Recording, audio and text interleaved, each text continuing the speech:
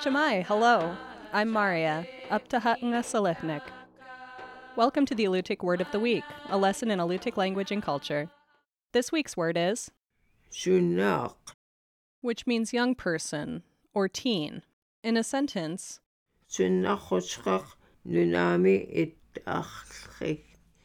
These two young people were in Old Harbor. All human societies recognize the teenage years as a time of transition, a period when young people grow from children into adults. Adolescence is also universally a period of preparation, where boys and girls are trained for marriage, child-rearing, and work. Alutiiq families educated young people through mentorship. Teens worked alongside family members to acquire the array of knowledge and skills needed for adult life. When Sunnat were physically and socially mature, communities marked their new status in special ways. For girls, the onset of menstruation signaled adulthood. This was an extremely powerful moment, the point when a girl gained the power to create life. After a feast for family members and friends, the initiate gave away her toys and changed her appearance. She received a woman's haircut, tattoos to her joints, and pieces of braided sinew tied around her neck, elbows, wrists, knees, and ankles. Finally, she put on an undecorated coat of reindeer calf skins and entered a period of seclusion in a special hut.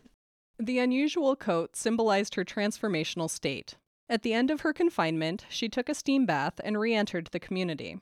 Alutiiq shaman, the intercessors of the spirit world, acknowledged the great power of this transition by decorating their clothing with the hair of young women preparing for seclusion. For boys, first kill ceremonies were the equivalent of a girl's menstrual ritual. Among the Chugach Alutiiq, boys gave away the meat from their first kill and then fasted for 3 days. This was followed by a feast where the boy was dressed as a baby. Then his mother sang him a lullaby while another woman danced as the animal killed by the young man. A third woman pretended to kill the animal and distribute its fur, demonstrating the importance of the young man's generosity. That's the Alutiiq Word of the Week.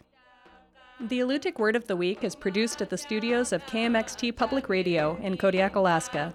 Words are spoken and translated by Nick Alokli and Sophie Shepard. Lessons are written by the Alutiiq Museum with assistance from Kodiak Island Alutiiq speakers, Alutiiq Language Club, the New Words Council, and Native Village of Afognak, with mentorship from April Lactonen Counselor. Lessons are published in the Kodiak Daily Mirror each Friday.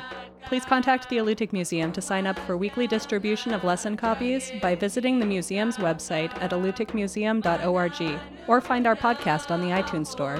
And if you would like to learn more about the Alutiiq language, visit alutiiqlanguage.org.